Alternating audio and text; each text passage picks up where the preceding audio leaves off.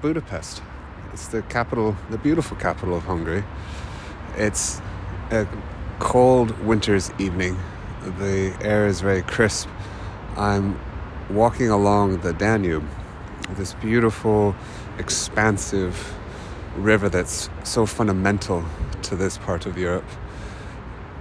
You can hear the cars in the background. It's quite a busy evening, a busy thoroughfare. And I'm looking out into the water. And as a sailor, I'm sort of reminded of the power of water, the power of the sea, the power of rivers. And how beautiful it can be when you view that river or that ocean, that sea, that lake from the certainty, the safety of a boat.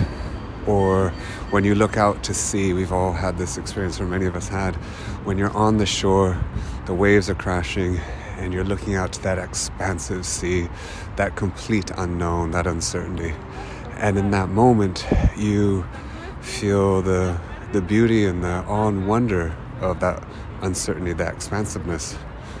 But had you actually been viewing from the perspective of being inside the sea, from no safety, from no purchase, how the meaning completely changes, how scary and overwhelming and threatening the exact same body of water comes to be. And this is true about uncertainty itself. Uncertainty can be like the sea, tremendous and full of beauty, full of possibility, or deeply threatening, scary, a source of tremendous fear. And what's the difference? What's the contextual difference from those two different perspectives? I'd suggest it's from the position from which you view the uncertainty. And this is where I bring in the concept of the sandbar, that what's essential for engaging with uncertainty is to have a certainty from which to step. If you're just treading water, eventually you're going to get exhausted and you'll drown. But when you have a sandbar, a place to come back to when you're tired, to rest, to maybe even still be in the water, and then to go out again and swim again, that's when suddenly that uncertainty of the sea becomes a wondrous and wonderful thing. So we're going to talk about the importance of sandbars in this journey into adventure that we've been on along this podcast of expanding your perception. Thank you so much for taking the time to listen. I'm 500 kilometers into my second turning left. I'm heading down the west coast from Seattle on my modern bone shaker. Not as far or as fast as I'd like, but very happy to be as far as I am. I'm getting in shape as I go, but now I've paused, in smoke actually. The winds have shifted northeasterly, which is unusual for the Oregon coast at this time of year. It seems that experiencing the atypical is typical in our current world. Smoke from millions of combusted trees east of the west coast is floating out to sea. The air is thick with their cremated remains, which is bad for the lungs and worse for the soul. Air quality today is hazardous, according to the US AQI rating of 303. So I'll adapt and remain indoors until the winds change to normal. Remember normal? Adventures are not like a holiday. Holidays are planned to minimize risk. We consider the different possible destinations. We choose, we go, we stay and return. And yet experiments show that when we return, we are often more stressed than before we left. Why? Because we also expect. We expect a holiday to be just that, a day or time that will be so good as to be holy. When your brain expects, it measures the consequences of the perceived experience and compares it to what was anticipated. You're not comparing realities, but one perception with another, hindsight with foresight. When your expectations are high as holy, well, you're going to be disappointed, inevitably.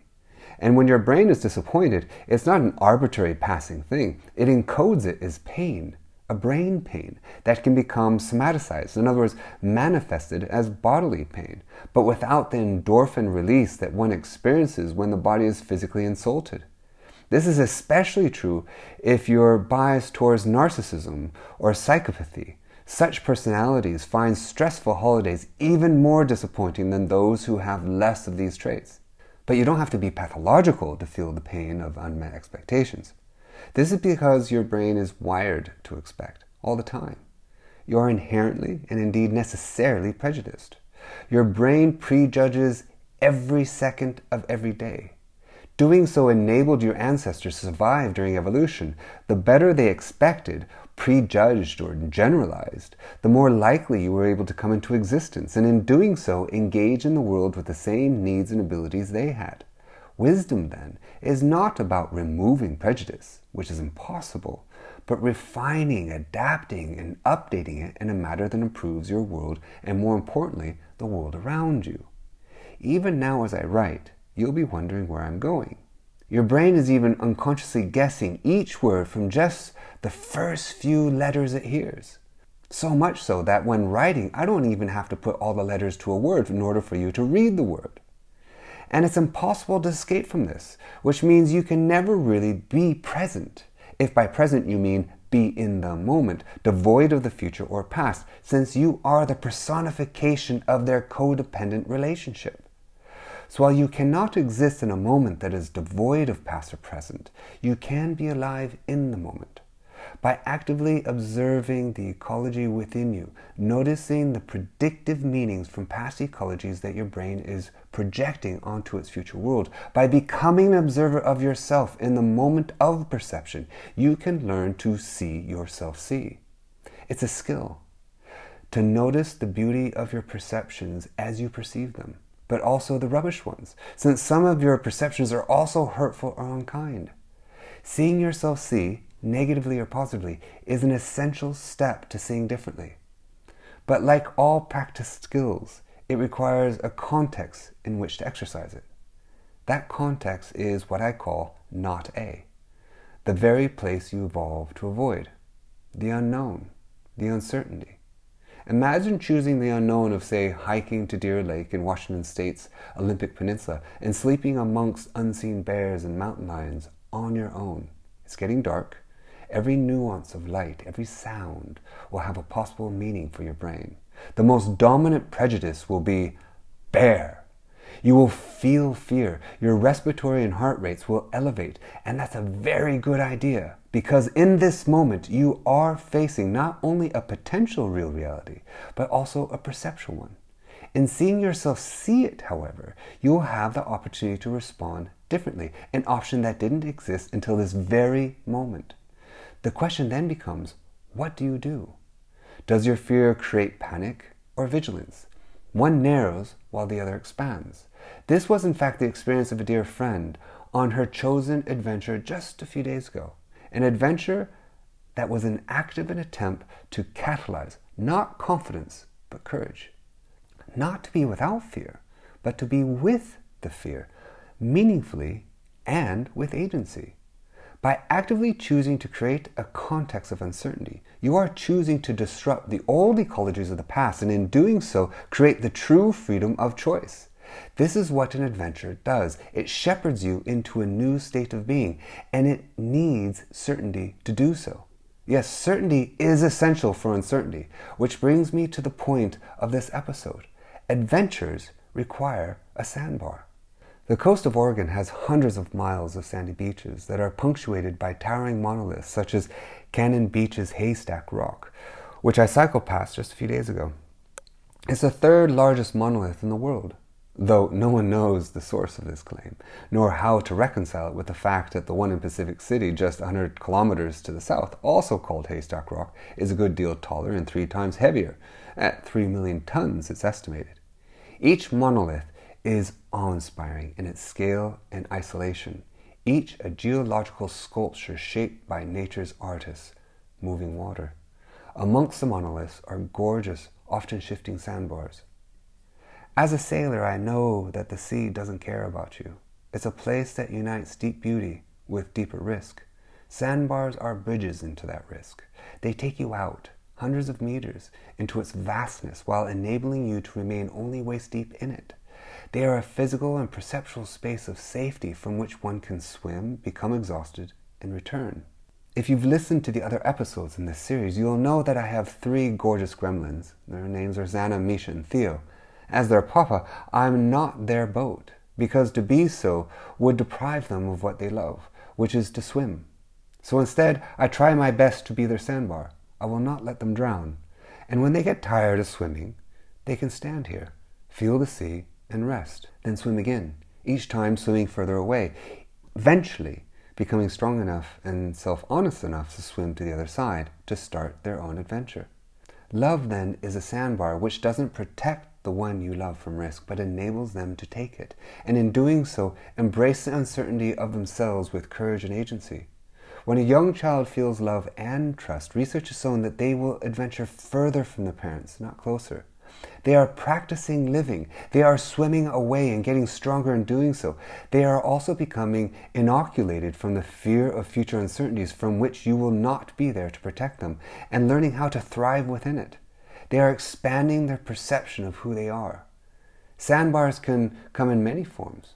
One is Burning Man, and the last week, had it not been for COVID, I would have been among the many of its deviants. As many of you will know, Burning Man is a festival that takes place the week before Labor Day in the Nevada desert. It unites art, music, dance, theater, architecture, technology, conversation, and nearly 70,000 diverse human beings. Costumes are ubiquitous and at times completely lacking, though often with body paint, which is one of my favorite costumes for purely neuroscientific reasons, of course, since the painted body confuses the brain's visual cortex. It's a city-sized circus of free-form creativity. Picture a giant pirate ship sailing along on wheels, touring you through the world's largest human art experience under the heat of the desert sun. The art in its city explodes on the desert floor, then vanishes 7 days later, leaving absolutely no trace, an essential part of the Burning Man ethos. In 2014, on a windy day midway through the week, I was riding my bike and getting reacquainted with the city. The familiar desert dust swirled, silting me and my goggles in a familiar fine layer of beige. I ended up in a camp of people from a town on a southern edge of the Midwest of the United States. There I met a person I'll call Dave. This was Dave's first burn, and he said it was turning out to be a transformative experience. What does true transformation look like, I wondered. Of course, no one really knows because it's different for every person, which is why so many people at Burning Man hungrily chase it all week. The more I talked to Dave, though, the more I realized he really was undergoing a deep shift in his perceptions of self and other. Because what Dave had was a level of self-honesty that can be hard to find. He was a computer programmer from a place with fundamentalist religious values and a narrow outlook on what was socially acceptable. In his town, you either learned to fit in or you were ostracized. Dave had learned to fit in and be quote-unquote normal, i.e. contextually average. The business casual attire he wore at Burning Man reflected this, but his home had clearly curtailed the possibilities of his life, his curiosity, and his imagination. Yet here he was. It was his decision to be there, intention and acted, and the questioning manner he had brought with him that mattered. But what was also fundamental to his experience was the place to which he was coming. It is the love, the sandbar, Burning Man, and the people therein that made his adventure possible. As we stood there in his camp, he told me that the little green plastic flower that I saw stuck behind his ear, perhaps probably the most least flamboyant adornment in Burning Man history, had provoked an epic struggle inside him. He had sat in his tent for 2 hours that morning, weighing whether or not to wear the flower. It had forced him to confront a complex host of assumptions in his mind about free expression and masculinity, aesthetic beauty, and social control. In the end, he gave himself the permission to question these assumptions, symbolically manifested in a plastic flower. And he stepped out of his tent into the public world for all to see. In doing so, he answered an invitation offered and met by his fellow burners. He seemed both pleased and uncomfortable, and in my eyes far more courageous than most of the people out there on the Nevada desert that day in search of something powerful. Deviating doesn't require being naked, upside down, balancing on top of a 100-foot pole, though it can look like that too, which is also quite wonderful. For him, it was wearing a plastic flower behind his right ear. No more was needed. As a neuroscientist, I knew that his brain had changed. Ideas and actions previously out of reach would now be available if he was willing to question his assumptions, and doing so create a new, unknown train of wondering. As a person, I was moved. This is what transformation looks like. Deviation towards oneself. To deviate is to be oneself. So simple, so complex. While many are now missing their sandbar in the desert, its principles of radical self-reliance within the context of love and care can be relived each day, especially in a culture that is experiencing increasing unhealthy conflict. Nothing interesting ever happens without active doubt. Yet doubt is often disparaged in our culture because it is associated with indecision, a lack of confidence, and therefore weakness. We experience this biased perspective in our political discourse all the time, to our detriment. Which is why in this series of adventure and uncertainty, I've argued exactly the opposite, that in many, if not most contexts, to doubt yet do with humility, like Dave, is possibly the strongest thing one can do. To embrace the superhero strength of not knowing with care. But superhero strength doesn't just happen in isolation. We need a sandbar to pause upon, a place of certainty from which to step into uncertainty, where we can be held and our hearts touched, a place, a person, a love that enables us to wonder, wander, and return with stories of adventure that expand our minds and the minds of those who hold us. Today, on my continued venture of turning left, I'm seeing myself see the smoke around me, not as a frustrating constraint, but as an opportunity to sit and speak with you. In doing so, I'm deeply aware of the sandbar upon which I'm pausing. There are currently 625 separate fires burning in California across 1.4 million acres. A further 230,000 acres across Oregon, and yet more in Colorado, Wyoming, and other western states. Thousands of homes are gone. The home of a personal dear friend has been reduced to a chimney stack, memories, and disbelief.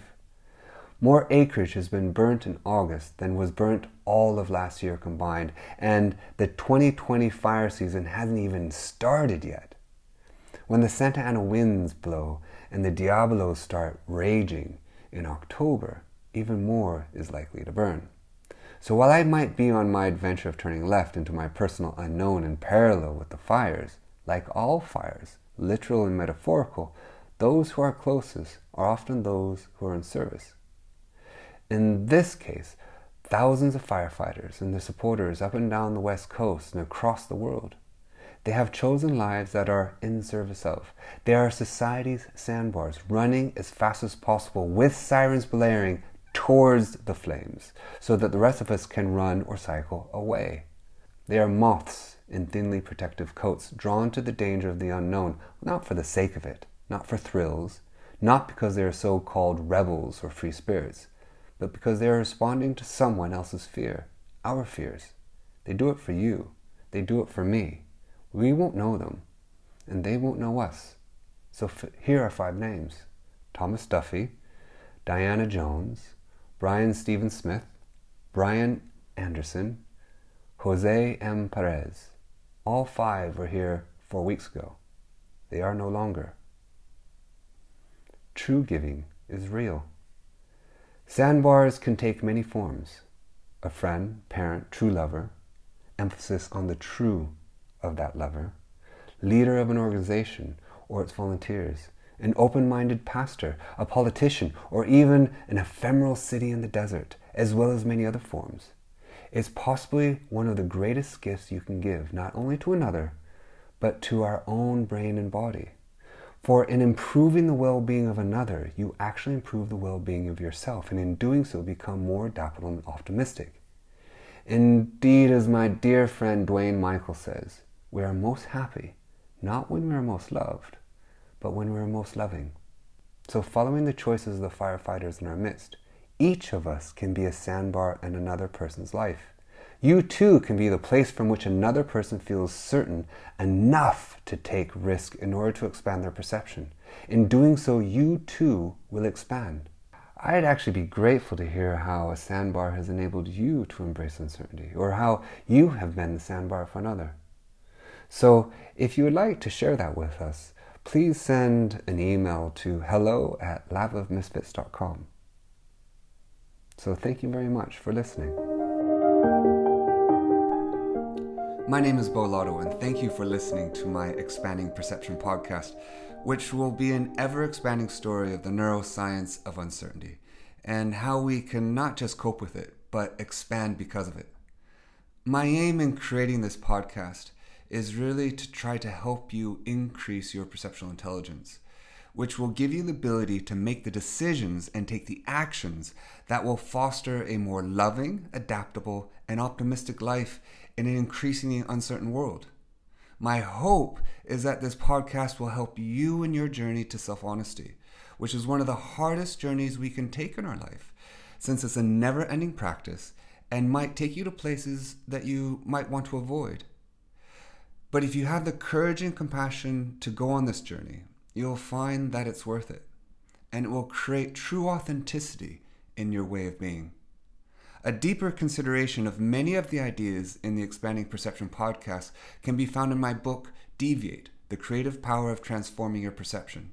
You can also follow me and my Lab of Misfits on LinkedIn, Instagram, and Facebook.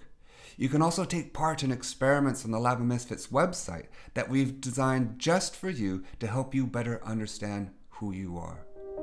So thank you, and I hope